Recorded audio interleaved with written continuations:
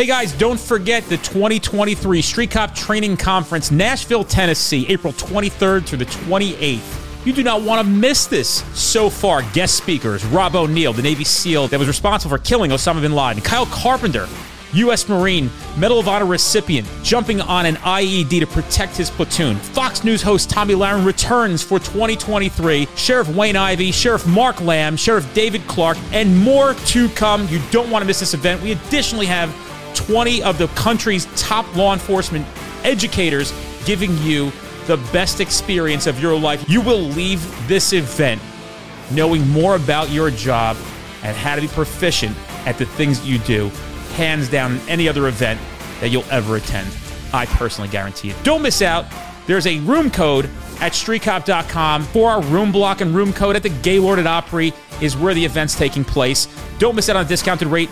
The rate is from Sunday to Thursday. Put that in and find yourselves at a half-price room. Split it with a friend, but make sure you get there. You don't want to miss this event. It is going to be that good. If you trust me and you trust Street Cop, trust that you will leave there feeling like you've had an experience of a lifetime. 111, 110. You training to be a street cop?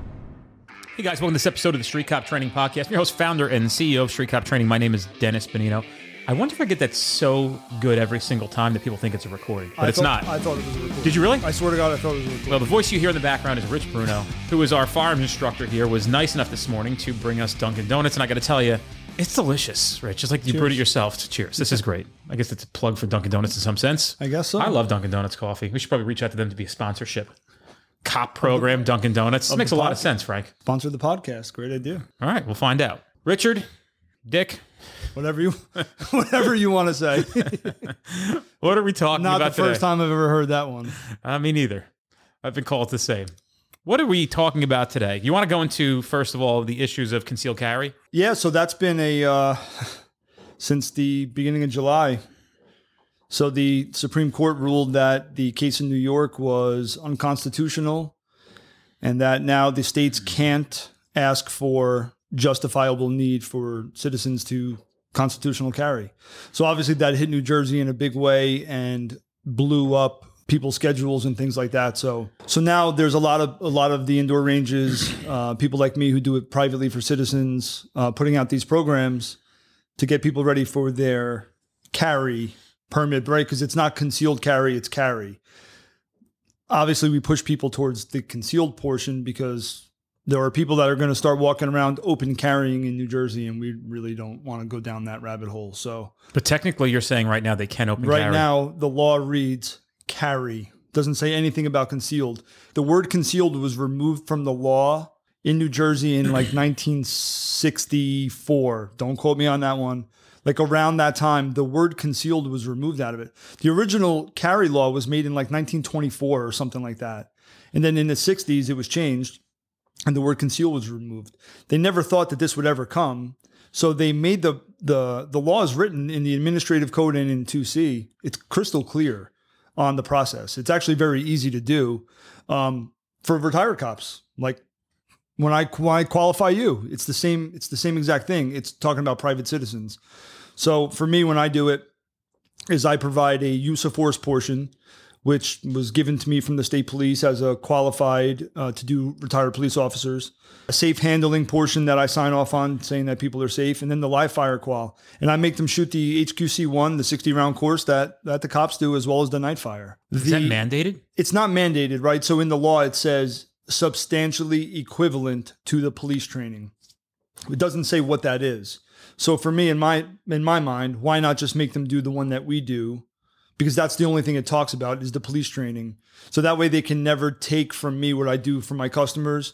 They'll never make it harder than that. If they make it easier, so be it. You pass the hard one. I've done 75 and only 3 people have failed the live shoot, which then they go out and they get some training or they come to me for some extra training and then they come back for it. Of all of it, though, I think the most important part is the actual use of force portion. You know, I spend about 2 or 3 hours in the beginning of the course talking about that because it's something that people have never really thought about in their life about carrying a gun. This is July 1st, this started.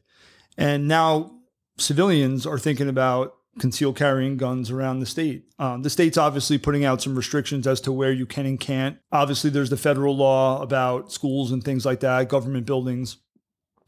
But now civilians are actually thinking about they're actually going to carry guns. And the thing that I give to them is the decision part of it, the thinking about it, not the mindset type thing, but more of, it's the way I live my life, right? Is predetermined decisions about being a police officer and things like that.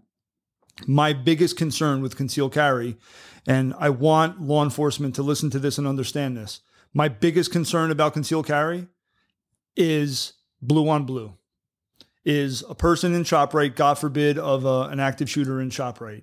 Well, now you have 50 people, arguably, with concealed carry, with carry permits, legal, as well as off-duty cops in there, and you have some lunatic who goes in there and starts shooting it up. Well, now the cops come, and they see a person with a gun who might have just stopped the active shooter. That's the thing I'm worried about. It happened recently, right? Didn't it just happen in the Northwest somewhere? You know what? I didn't see it if it did. It was last year. I want to say it was South Dakota. I mean, we could Google it, but the lack of, and no disrespect to the police officer who lost his life. He actually stopped an active shooter. Responding cop showed up and killed him. So I didn't even know that. So do you ever talk about, like, I mean, for example, I know that I still carry, even though I'm retired, I still have a badge. I don't have a badge because I go around and flash it. My thought is, if I do have to draw and intervene in an active shooter, I know that I program in my brain that I'm going to take my badge out and hold it up the whole time. Once it's done, right, I'm going to hold my badge up. So what I say to people about that is, and I just be completely honest, one of the things about myself is I hold myself accountable 100% in everything I do in my life. And I'm honest with myself, especially when I'm doing the wrong thing. I'm honest with myself. There are times I don't carry a badge on me. It's in my car. There are times where I don't have a badge on me. I always have a police identification card on me, but I don't always have a badge on me. My response to you on that is, under stress, I don't think it's going to matter whether you hold a badge up or not. I mean, as I'm shooting, I'm saying, like, if people are responding. When it's all said and done, what I tell the civilians especially is, if you engage somebody, God forbid, if you ever take a gun out, the minute the engagement is over and the scene is safe and let's say the threat is down, holster that gun immediately or put the gun on the floor, whatever it is you're going to do, because when the police show up, you want your hands free and up. The police are going to come in. Think about it. Your heart rate's going to be 200. You're going to come through the door. And what happens when AR-15 with an AR-15 that, they're going to shoot you at distance. But what's the one thing that happens when your heart rate goes past that 165, 170? You start to get tunnel vision. So the cops coming in that are all geared up, that are all souped up because they just got 100 911 calls for an active shooter in ShopRite.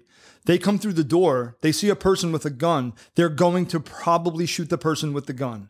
So my biggest concern is the blue on blue. And I call it blue on blue because it's friendly fire. It's one of the terms that we just use with the SWAT team, with 50 guys in a building coming in and out of rooms, blue, blue, blue. That's my biggest concern. My concern for me, I carry a gun 24/7. When I'm in ShopRite, picking up groceries, I have a gun. The thing that I've done, and I put out to the people, and I put it out to police officers as well, is, again, why do we carry a gun? What's the important reason? Is to protect other people. Yes, I use the gun to protect myself, but I have that gun to protect others. That's number one. The mission is to save lives, no matter who it is. If I'm with my children or my wife, the mission is to save them. So if I'm in a store and an active shooter happens and I'm with my kids, I'm sorry to everybody else that's in there, but I'm getting my wife and my kids. We're bailing out of there and we're not coming back. Now, if I'm by myself, I have an obligation morally, ethically, as a police officer and as a person to try to protect the people that can't protect themselves. The thought in my head is, there's a good chance I'm going to get shot by a police officer on duty, off duty, or now in today's world, a civilian who's carrying a gun.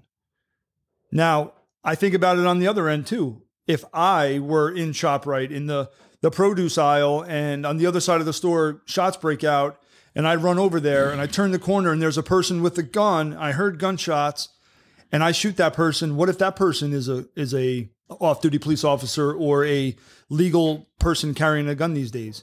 So one of the things that I'm putting out to people is to make predetermined decisions, to think about the things.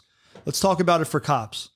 That's one of the things that I can say I benefited the most with doing 8 years with the SWAT team, We trained so much. We thought of so many scenarios. We thought of every possible thing that could go wrong, that could be good. The training that we've done with the Tier 1 military units, they've given us this way to think and train. I live that now every minute of my life. So when I left my house to come here today, I thought in my head, what's the mission? The mission is to get to Street Cop headquarters without getting into a car accident. How do I do that? Well, I don't text and drive. I drive somewhat to speed limit. I don't weave in and out of lanes, so on and so forth. While here, I think of the same thing. Yes, I'm armed. And if something were to pop off in this building, I don't have to worry about my kids. I have to go and protect people in this building. It's a training. I don't always like to use the word mindset, but it's a way to live my life and the way as a police officer. If you don't think that way, there's cops I know that don't carry guns off duty. That's their choice. I personally don't agree with it because you're not just a cop when you're on the clock. I think about it from the minute I wake up to protect my family, protect others, and especially at work. Every part of training is important, right? Case law, huge. Proactive policing, huge. Jiu-jitsu, huge. Going to the gym, physical training, huge. Firearms to me is equal or more for the matter of, if I take the gun out and I'm not that good with it, there is a liability to other people. I might hurt somebody that's innocent or one of my coworkers or things like that. So I put more time into the firearms portion because there's more of a risk of injuring somebody else if I'm a little careless with that. If I'm not as good at jiu-jitsu, I'm probably going to get my ass kicked a little bit sooner as opposed to shooting an innocent person by accident. So the way that I structure it for being a cop, it's not just at work, it's off, is making those predetermined decisions, right? And now this in New Jersey, civilians carrying guns has to be the same thing, right? Because when you leave your house and you carry a gun on you, you have to know when you're going to take that gun out. You have to think of that. And us as cops have to now know that, hey, there are people going to be walking the streets with legal guns. We have to adjust to the way now we stop cars, the way we make approaches to people. You think of every person now. Yeah, we always thought every person might have a gun on them. Well, now there's a good chance that people do have guns on them. And look, we know 99.9% of the people are lawful gun owners and are going to be supporting us if need be. But we have to have that thought process and make those predetermined decisions about what we are going to do under stress. Because you know it as well as I do, when a stressful incident happens, if you've never thought of it or never gone over it in training and you have to think in the moment then, that's when bad things happen. All good points. It's very reassuring that, you're putting a lot of thought into this and considering it to be a very serious thing, which it is a serious thing. I'm going to jump in and play devil's advocate a little bit here. Well, the first thing I want to say, let me back up a little bit too. Maybe just offering some advice that maybe taking a second to think, and maybe if you have that second to assess in a situation before you pull a trigger, in a situation where it's a little unclear, it might behoove you. So whether or not you can do that, that's up to you, but I would think about what that's going to look like in a situation that's very similar to the circumstance you talked about where you think there might be somebody else actively engaging an active shooter. Now, I hear you saying a lot of things about, well, in New Jersey now, in New Jersey now, in New Jersey now. Yeah, right. But there's 47 other states where they've been carrying guns lawfully. So the question is we come up with these theories of, well, this could happen, that could happen, this could happen, this could happen, that could happen, that could happen. I don't know enough context of it, but has it happened in the history of the country where 47 other states where the people are carrying it? Is there a more likelihood that a bad guy is going to encounter a good guy with a gun and lose? What's the ratio of what the concerns are? You know what I mean? I don't know. But all I know is you're saying things like, well, now in New Jersey, we have to worry about that. But Rich, you drive 30 minutes west. That's what they deal with in Pennsylvania. Mm-hmm. I mean, I remember going to Little Rock, Arkansas, and doing a class. Picked up by a guy who hosted the training, and an AR just laying on his, in his front seat, and fully, blown out police AR. I'm like, dude, you just leave this fucking gun out like this? Because we come from this state of, which is fine, but he's like, bro, everybody in this goddamn state drives around with guns like this. Mm-hmm. My brother-in-law told me they used to make an announcement at his high school in Arizona that you can't have guns on school property. He goes, so you'd see everybody's cars were lined up on the street outside of the school. Because guys had rifle racks at 18 years of age, in the back of their pickup trucks. These kids are carrying rifles. nobody's shooting up the school, but that's literally how life is. So for us, coming from this liberal idealism, we're not used to this at all. But if we talk to other people in other states, are the concerns you have, which are valid concerns, no question about it, but how realistic are those concerns? In my opinion, they're very realistic because you know why? We've actually mimicked this in training. For instance, SWAT team training, whatever we were doing, wherever we were. All right, you guys go in there, do a hostage rescue. It's an active shooter, whatever it is, whatever the training topic was of that day. Target discrimination was one of the most important things we had to do, because you know what kind of scenarios we would set up is we would set up that the hostage taker made himself look like a victim when you walk into a room just to throw off your attention. Like, we did things like that. And I'll tell you, under stress, yes, it wasn't a real scenario. It wasn't real bullets flying at you. But when we entered a room and you see a person with a gun in their hand, it takes a lot of discipline and a lot of training. Listen, everything we talk about comes back to one thing: training, consistent training, repetitive training, things like that. So in that scenario, you go in there, we had to be super target discriminant and think about what we did. I don't think again, how many times has it happened in the world? I don't know. But it's something that I think is very important. It's something that when I give these civilians this presentation, I give it to them from my perspective. This is what I think about. Maybe I'm crazy, but when I'm in a public setting and I have a firearm on me, when I think about deploying that firearm into a scenario, I'm worried about the surrounding, right? I'm worried about the person who doesn't think that way, who wants to be a hero, who turns the corner and just sees me with a gun in their hand and says, it's my time to shine. Here I am going to be a hero. Boom, and shoots me. In my mind, it's a realistic thing. Again, maybe I'm crazy. Maybe it's never happened one time. But when I think of it, that's how I think of it. And that's, to me, is a very real thing to put in people's heads, to make sure if you are to do that when the police come, hey, make sure you don't have a firearm in your hand. It happened at work a couple months ago. We got a call. Someone said that they thought an intruder was in their house. Okay, no big deal. We go over there. We park down the road. We walk up. The lady who called was waiting for us. Well, when she came out the front door, she had a machete in her hand that was like this long. We were in the street. We thought it was kind of funny. We're like, hey, lady, it's the police. You can put the machete down. She's like, oh, okay. Now, what happens if she walks out with a firearm?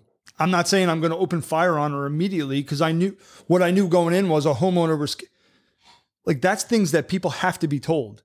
If you have a firearm in your hand and the police come to your house, put it down. Right. Like, people have to be told that for their safety and ours, right, in that matter. No question. So in that part, you got to relinquish that to the police at that point. 100%. Yeah. Same thing in a public setting. In my mind, that's the thing that I'm concerned about. It's these other states, it hasn't been a big concern. Why? Because they've never gone through what we've gone through over the last 50 or 60 years of not being able to carry guns. So in Texas or wherever these states are where they've been allowed to. Every state but ours and New York and Cali. And all these places that have these laws, their constitutional carry, that's never been an issue. I'm worried about it here because it's so new. People are so geared up. I've had people offer me money to just sign the paperwork for them because they don't want to go through the training portion. They just want to carry a gun because it's their right. Mm-hmm. So I do worry about it. You know why I worry about it? Because I've trained a lot of people in the last 2 years, civilians, and I see what a lot of them are. They're great people that want to exercise their rights, and they're finally starting to realize that it's a big responsibility. It's a big responsibility to have weapons, and it's not just easy to get a gun and shoot and be accurate. It's to me, it's like, be a professional. Even if you're a civilian and you're going to carry a gun now, you're going to walk around with a concealed weapon on you. You have to be a professional in that manner of, I'm the one carrying a gun. Do it in a professional manner. Same as us as cops. I treat my training the way I do because I consider myself a professional. I train the way I train and the amount of how I train because I'm a professional. I've been tasked with the most important job in the world, to me, is to save lives. If I'm not the best I can be on game day, I'm doing a disservice to the people that have trusted in me to do that. You said that at one time we had a conversation prior that you believe that I had to conceal carry. Now you're saying that I don't have to conceal carry as a retired police officer? Leosa law is, right now the way it is with that ruling, is in New Jersey up until this Supreme Court case. As district court? No, I'm talking about the New York Supreme Court case. Right. And forgive me for not remembering the name of it, but when that all came down... I think it was Terry v. Ohio. That's the one that we all remember, right? Hold on. We all remember? Nobody's read the fucking thing. No, because of you. Yeah, that's we all it. remember it now because of you. Well, it's just simple principles. I mean, like, you should know. I mean, I would argue that everybody should, at very minimum, read Terry v. Ohio. It's a third. I don't want to say it's 37 pages, but it's a long opinion. Most of it you'll probably not understand, but there's a lot of stuff in there, and it's really reading case law. What you got to do is go in and find the real good meat and potatoes of what they meant, why they meant it, what they're saying, and how to expand upon it. Sorry, that was a Dennis Benino case law rip. I've taken your class. It's real good. Thanks, dude. Long before I knew you. So, when did you take my class? I've taken, so much better taken now. 3. Wow, of mine? Yeah, Yeah, it's better now, long dude. before COVID. Yeah. I'll have to come to another Sure. one. Come check it out. I'll just do one for you for free. We'll just do Sweet. it. Yeah, Let's do it as right soon as now. it's done. Yeah. All right. So, retired police officers in New Jersey. As of now, everybody's been applying to the state police for a carry permit, a retired police officer carry permit, which is just a New Jersey carry permit. The reason is now you don't have to do that if you don't plan to use your gun for profit, for security purposes. Mm-hmm. Most retired cops use their weapon, use that permit to work security, armed security, the schools, whatever it is. Now they're saying that if you just want to carry a gun under LEOSA, you don't have to get that in New Jersey. New Jersey states if you're going to work in this state with armed, you need that license. You need that RPO still. You need the SORA license. So the question came to me was, hey, can you give me a LEOSA card? And I said, I don't know what a LEOSA card is. This is all still new. Things are being worked out. When that comes, yes, I will offer those to retired police officers as well. But as of right now, like, hey, just still run through the process, because you never know. Most guys are using their guns for work anyway. So Interesting stuff. Yeah. What other topics did you want to go over today? What's some important stuff that you wanted to discuss? So we've hit on it last time as well, and I'll hit on it again. The importance in training for law enforcement. Since doing the firearms classes for Street Cop, a lot of the feedback that I've been getting is that the classes are really good. Everyone has a good time. I got a text message before from somebody who said that, I had a private session with you a couple of weeks ago, and I did so much better today at the range. Yeah, I get a lot of that, but it's got to be consistent, right? Because if you do anything today and don't do it for 6 months, in 6 months you're going to be, you're not going to be as good. I really want to hit on the consistent training, firearms, physical training, case law. For instance, I'm training a couple new guys at work right now. The biggest focus I have with them is, the first day was, hey, what do you know about motor vehicle law? What do you know about motor vehicle case law? And his answer was 0. And I said, okay. I pulled out my phone and I texted him the Street Cop website.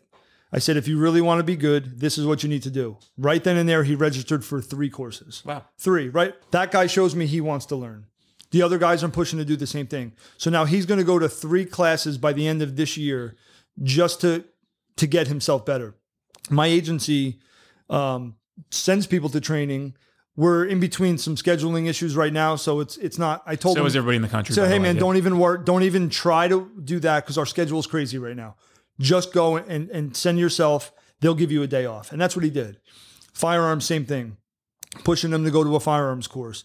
Pushing them to do this. More importantly, there's free jiu-jitsu courses out there for law enforcement. Matt and Scott from NJ Leo. Those guys are putting on open mats once a month. If you're not going to those open mats, you should be going to those open mats. Matt and Scott are amazing. They're doing great things for law enforcement with defensive tactics training, jiu-jitsu. It's amazing. So is every other jiu-jitsu school in New Jersey. I can name 100 of them. The one that I know the most is the one that I go to, Dante Rivera's in Freehold. He loves law enforcement. Go there, get training. They do law enforcement seminars. How tough is that dude? How tough is he? Yeah. I told him this. I said, if you went crazy, I would shoot you in the first 1 second I had from as far away as I could, because a guy like that is just a killer. He's also the most compassionate person. He's such a great mentor and coach and instructor. Does a nice job. He does a nice job. My 5-year-old is going to start going. My 8-year-old I'm going to drag my kids back. They love him. He's so good with his kid program is amazing. Yeah, no, he does a nice job. I saw it. I was happy. And then stay for the MMA fight team guys and watch what he's putting out some of the toughest guys in the state. There are so many other places that are great too. But my point is, all of these places are offering training to law enforcement. We got to do it. Yes, we're probably going to use jujitsu as cops more than we're going to use our firearms. However, when that firearm comes out of your holster, you better be the best you can be with that on that day. Why? Because we've been tasked with saving people's lives. We owe it to the people of the state, of the community, our families, our friends, our coworkers, to be the best we can be. We have to be well-rounded. If you just know case law and do nothing else, okay, you'll be good. You'll be good on paper. You can teach case law.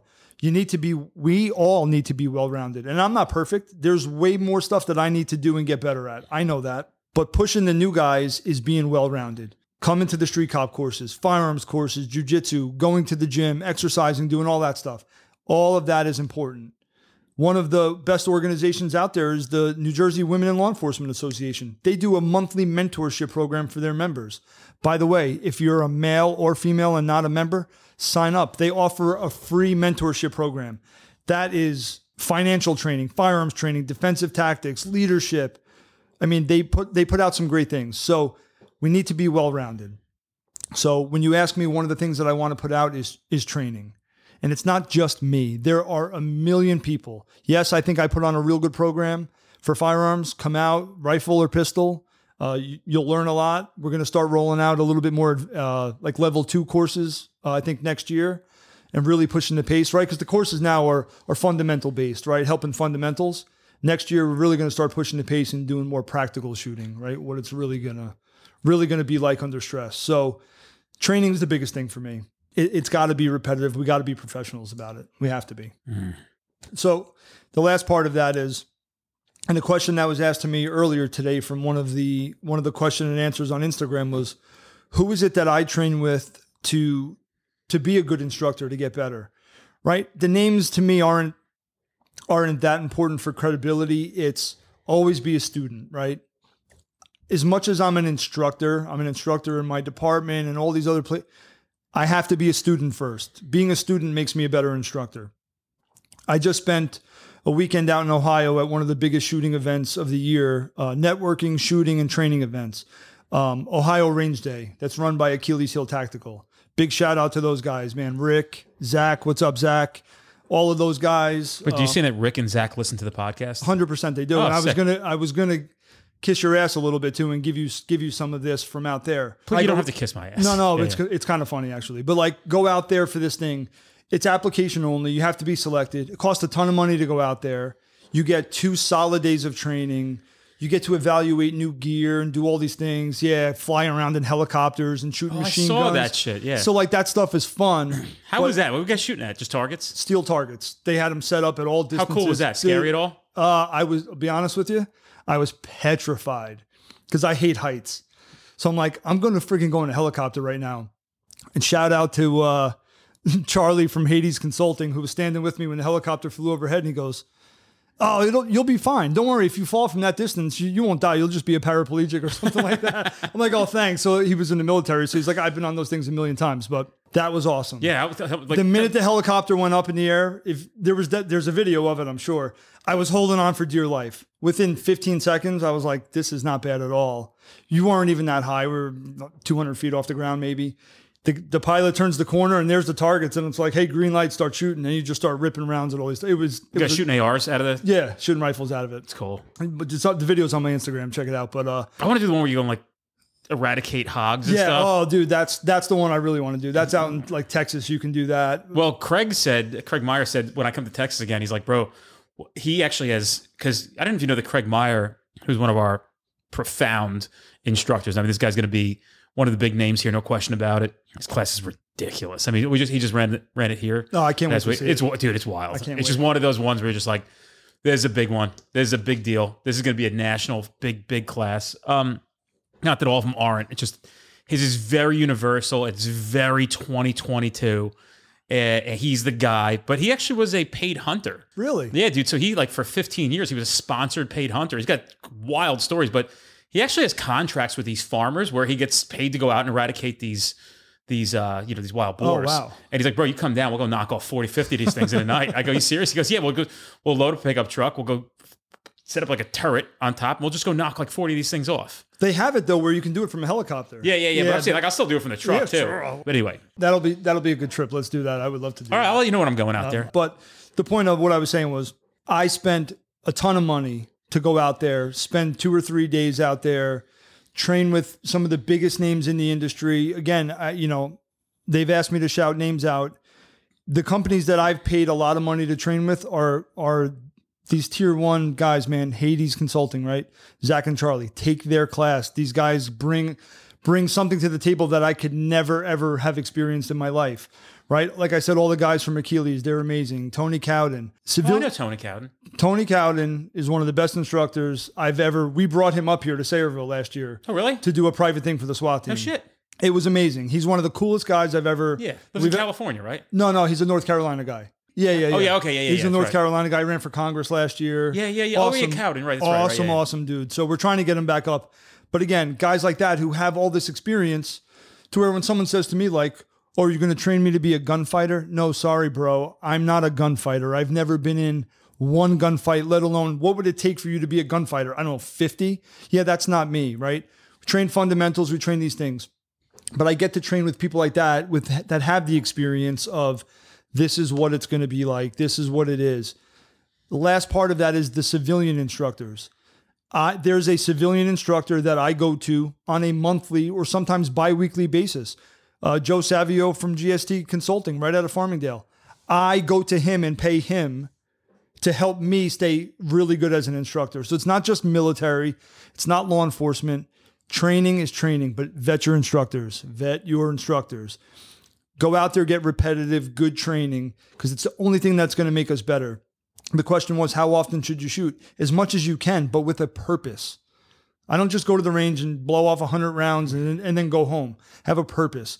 It might be just this one topic of the day. It's got to be something that you're working towards. There has to be a purpose.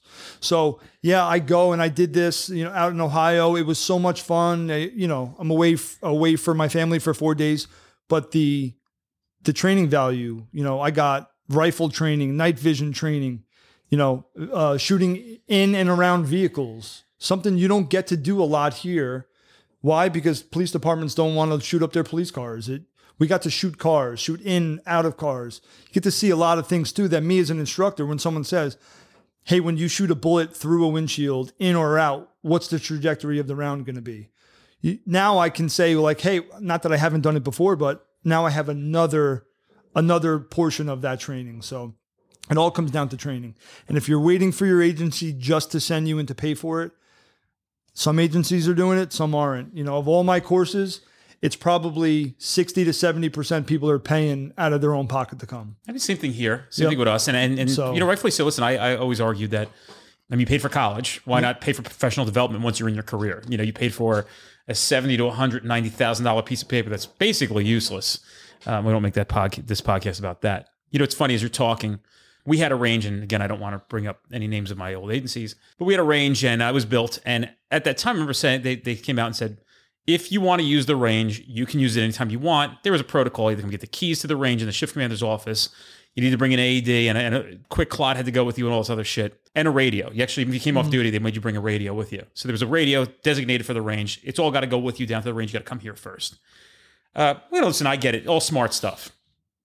2 of my classmates spent a lot of time at that range. I had to see them, even when I was working off duty, them coming in, getting all this gear, they're heading down. So I said, what kind of drills are you guys running? They go, we're just practicing headshots. It's so interesting. When you say that training is important, not too long after they were doing that, one of those guys had gotten in a shooting. It was a hostage situation. We talked about that last podcast. Yeah, I know. I want to reiterate the point, right? Yeah. So people said to me like, man, it was a good shot. I go, the guy's been training for it. Literally, this is the only training he does. He goes down at the range, he can shoot, and he takes headshots. So he's been through this 1,000 times in his mind of what he's going to do, when he's going to take the shot, and how he's going to line this thing up. He knows how the gun acts. When he pulls that trigger, he knows what his body's going to do, what parts of his body have to move to make that bullet hit where he wants it to hit. And that's not something that comes natural. when I was a firearms instructor, it'd be so funny, man. We get all these guys who come in. We're civil service, right? So veterans preference is always the thing. We get the new recruits before they go to the academy. We'd run them through our stuff, which was consistent with the academy. You know, just maybe a little bit deviated, but not pretty consistent. You hear it all the time. Oh yeah, no, I was a marksman in the Marine Corps with a rifle, and I used to smile. You know, oh no, I'm a killer with an M16, and I would tell people like, so you've never shot a handgun, right? No, but if I'm with an M16, I'm gonna crush you with a handgun. And these were the worst handgun shooters I've ever seen. I mean, these guys literally were having the most difficulty. I think one is they anticipated that it was going to be the same thing. They're two essentially completely different weapon systems.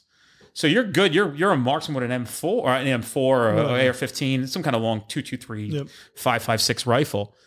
We're handing them 45 caliber pistols. These guys can't hit paper at 10 yards. Well, it also comes down to the training portion, but for me, there's people that go, hey, I want you to train me in pistol and rifle. Rifle first. Nope, pistol first. Because if you can shoot a pistol, you can shoot a rifle. If you have the fundamentals with a pistol, a rifle's easy. You have to understand some concepts. Biggest thing with rifle is knowing the way it operates. Knowing if you having malfunctions, why? Is it magazines? Is it this? You need to know all of that stuff. So there's a little bit more to learn about the actual weapon system itself. But I teach people to shoot pistols first. If once you're good with a pistol and understand the fundamentals, translating that to a rifle is very easy. The biggest thing is also advancing your training, right? Your guy that took that headshot advanced the training to the part of doing things that are more difficult. Anybody can stand at 5 yards away, slow pressing on the trigger, prepping the trigger. Right. Yes, that's a fundamental. Yes, I teach that in the course. Prep the trigger, confirmation of the sights, slow press to the rear. That's just to understand a fundamental. The next part of it is, let's go to 15 yards and shoot 5 rounds as fast as you possibly can. That's part of my course. Yeah, you do that. And you start to see the difference in what the targets look like. The one who wins is the one who puts the most accurate rounds faster than the other person on target. I got to come. I wish I wasn't. I got to fly to Detroit. I wanted to come tomorrow. Yep, it is what it is. And the one thing we have to do in our training, and it's something that I've started to advance in mine, in dry fire and live on the range, is at all the different distances, coming out as fast as I possibly can and literally pulling the trigger as fast as I possibly can and seeing what is falling apart and having to diagnose why are my rounds 3 and 4 low or left. It's probably my grip, right? Because again, it's shooting a gun is easy. You understand it. Put the sights there. Press the trigger without deviating the sights and the bullet goes where you want. Okay, but when you're ripping 5 or 6, 7 rounds as fast as you possibly can, you're not going to be soft on the trigger. You're going to be mashing the trigger as hard as you possibly can. Used to getting soft on that trigger in that situation, right? But in that 5 yards or 4 yards in that close encounter, you're going to come out as fast as you can, and you got to press the trigger as fast as you can.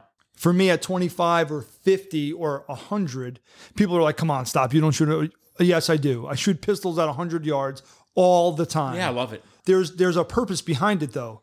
It's also that precision shot. Do I think I would really take a 100-yard pistol shot if I had to? If I had a safe background? Yeah, absolutely I would. And I'm pretty confident in my hit factor from there. But that's a very precision, a very, very refined sight picture or dot and a slow press on the trigger. At 15 yards, I'm coming out as fast as I can, and I'm literally pulling the trigger as fast as I can. But I'm training that. I'm training to see what falls apart for me. There are guys in the competitive world, which is my next step, is to get into the competitive world, is these guys are so fast and there's no soft on the trigger. They're just mashing it as hard as they can. You know why? Because their fundamentals of everything else is perfect. Their grip is perfect. Their target focus is everything else works so good for them that they just need to come out and they as hard as they can. Well, I've never been in an officer-involved shooting, thankfully.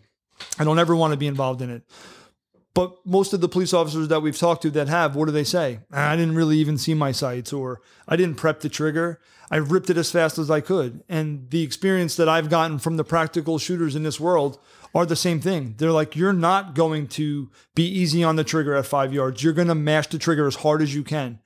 But you better have done it in training a million times to understand where you're at. So like, that's how my training has advanced, right? It's what do? We mastered the fundamentals and we're at the advanced level. I don't know a person that can say that they've mastered the fundamentals. Maybe there are. I'm not there. Nobody is there. Can I run the I just thought of this. How about I run the rifle course with my Stag 10? Do whatever you want. Could you imagine? People come over and they see that gun and they're like, I'm like, here, hold it. Like, holy shit. I'm like, well, this thing's accurate at 1,000 yards, right? It shoots a round that's literally twice the size of a 223. It's insane. Yeah. So imagine if I run the rifle. I don't even know if I'm gonna have ammo for it. Well, you bring it for fun anyway, and just come up online with that. Everyone's like, what the hell is well, that? Because it looks like a AR. Oh yeah. It's just an insane. It's really just an insane AR. It's amazing. Yeah. But even something like that, right? You can't just pick that up and shoot it. You got to go to a course. You want to learn how to shoot things at 1,000 yards? First of all, I'm not the guy to teach you that. Where the fuck can you shoot 1,000 yards in New Jersey? There's not a spot that I know of. Just a reduced target at 500 or even that. Super reduced at... Where are you going to go 500? Yeah, I don't know. I don't even know of a spot in Pennsylvania. There's stuff. Look, you can drive to places like Ohio. I mean, honestly, North Carolina is not that far of a drive. Rich, North Carolina's a fucking drive, dude. But if you're going to go for good training, it's not that far of a drive. With 10 hours? You're committed, bro.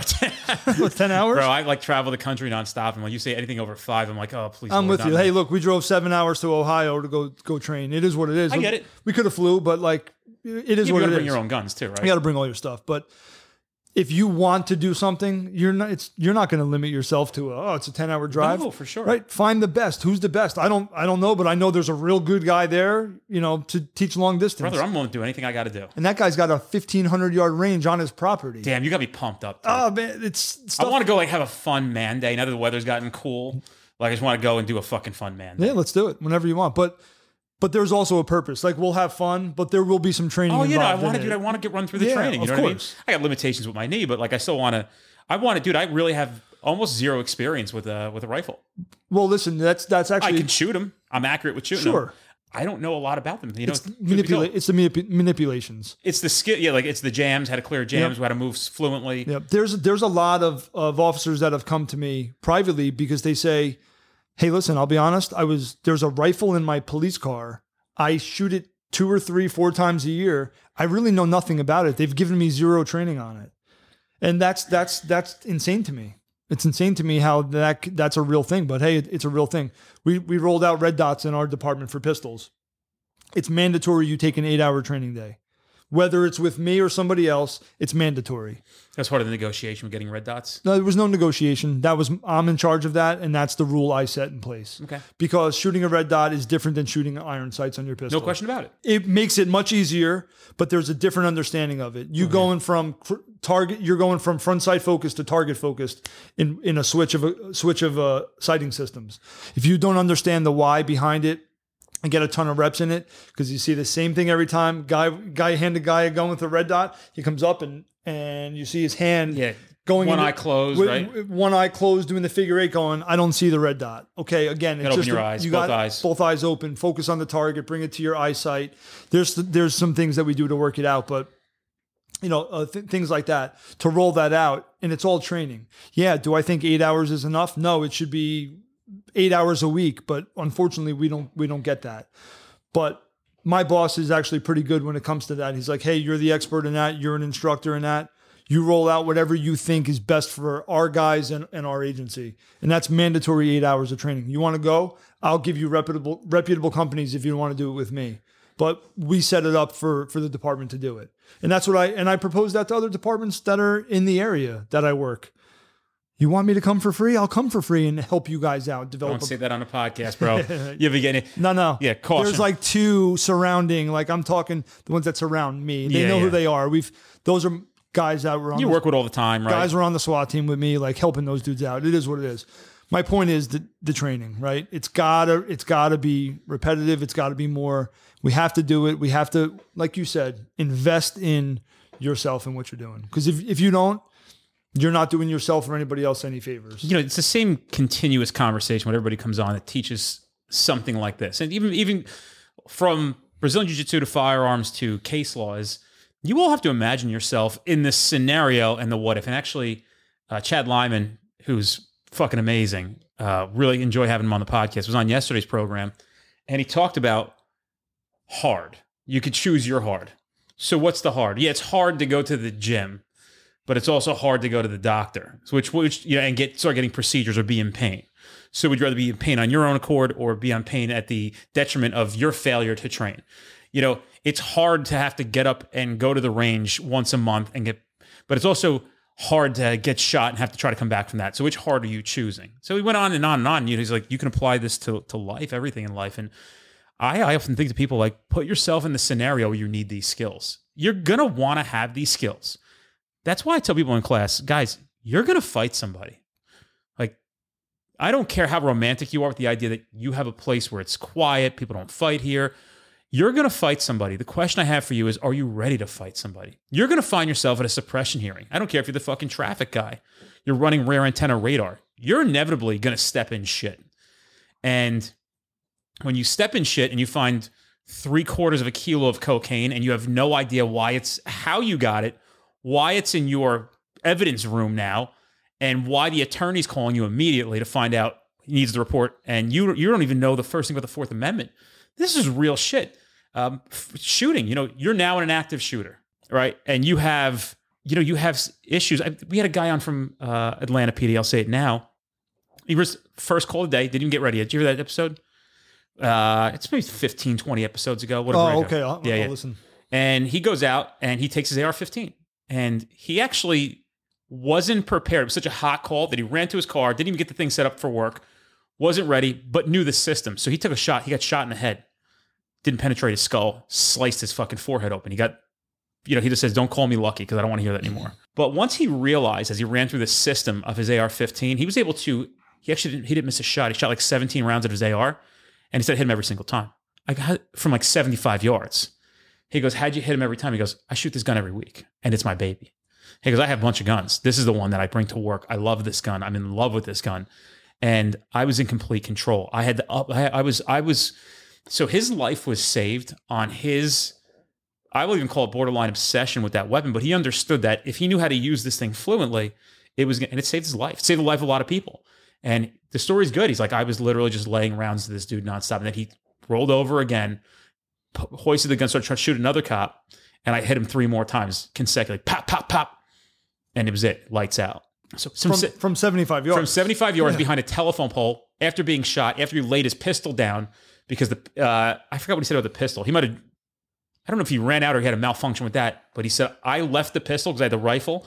I went right to the rifle system because that's the one I was just more confident in. 100%. At 75 yards. 100%. Right? So he just left the handgun. He's like, dude, I didn't even know I did that. I'm using my handgun to get back to my car to get my rifle. Like, for real, that's what I'm doing. Yeah, but it makes the point, and again, I just remind people, I had a smarmy comment from a guy who came to class one time. He goes, you're really pushing Brazilian Jiu-Jitsu. When's the last time you trained Brazilian Jiu-Jitsu? And I went, hey, fuckhead, I'm not a cop anymore, right? And I honestly wish I could train Brazilian Jiu-Jitsu, but I have some real mobility issues. And it may not look like I do because I don't really push the issue of mobility issues. If you'd like to come hook me up to a system where if you put me through a course of some physical movements, you'll see how fast. Dude, I was like literally sitting on the couch the other day and like I went to move on the couch and like put my leg down to shift my body and I got like pain shooting through my back just from my knee. I mean, dude, I can't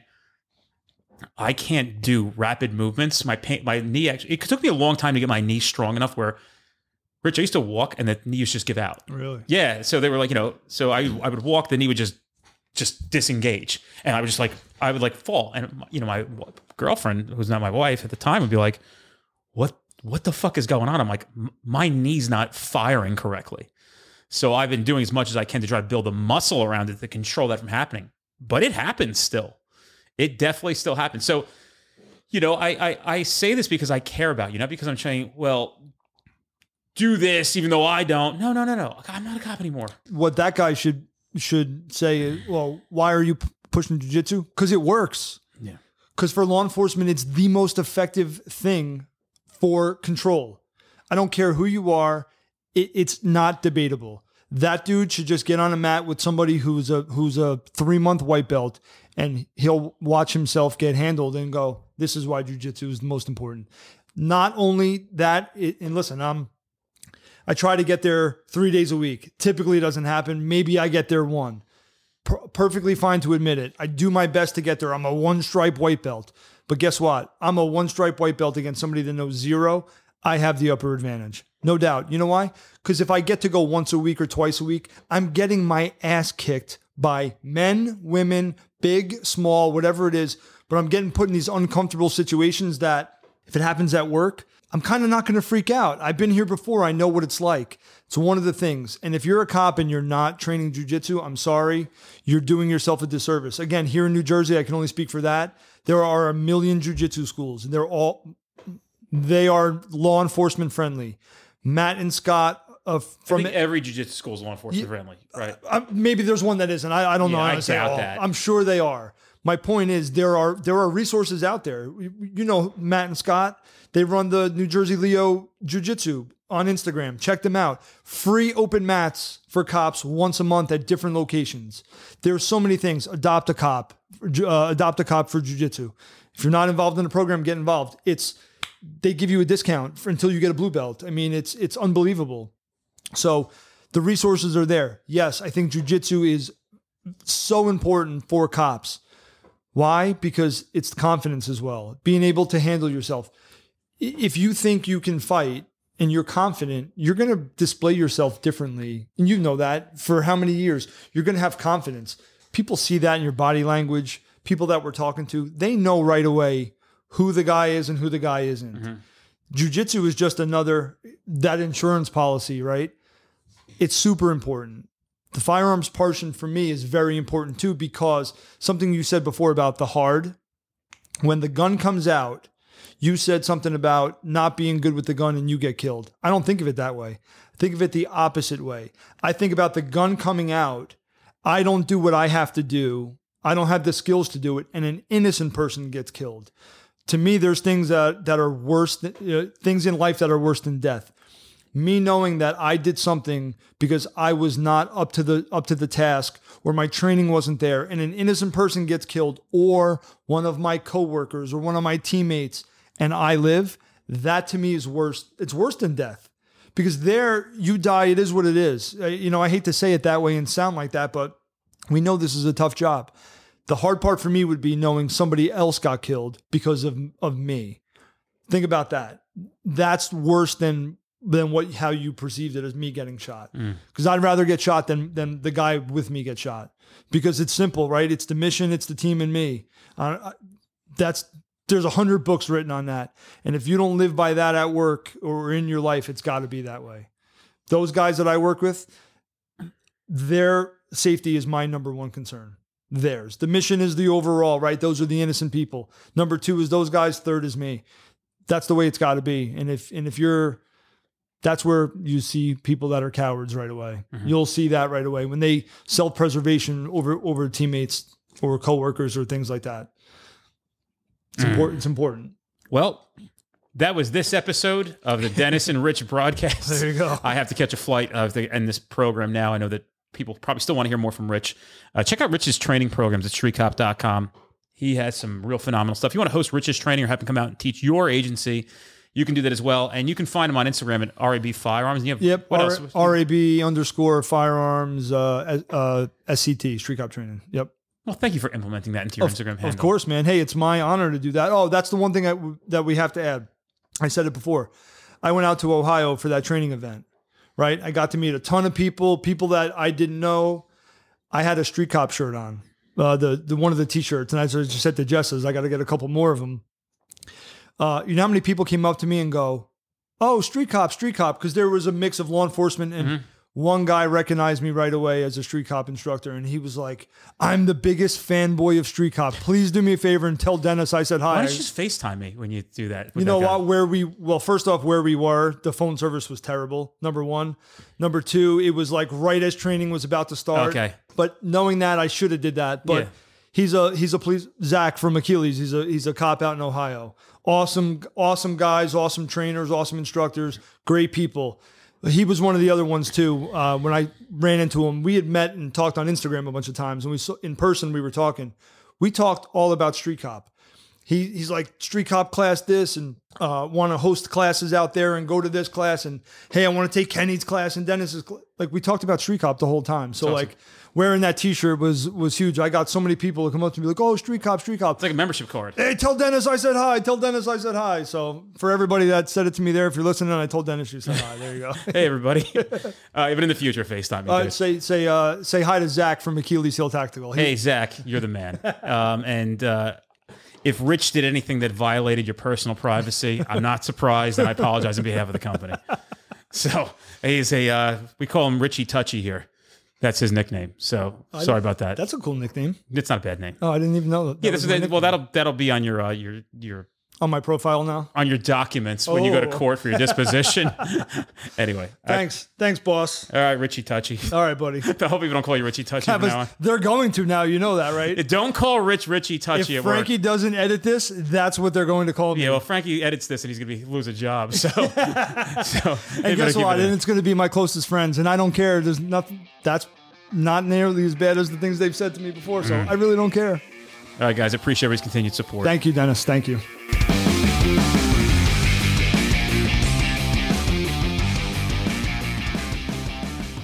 Guys, if you're in an area where you're trying to get to our classes, but we're not close to you, fret not. We actually have on-demand training at streetcop.com. You can take that course online right now, and then you could attend that training in the future at no additional cost. You can redeem your voucher, so you get 2 for the price of 1. We don't want to deny you the ability to take this training now, especially knowing that it can keep you safe, at a very minimum, putting bad guys in jail where they belong, and at the maximum, going home to your family. Check out streetcop.com for that offer.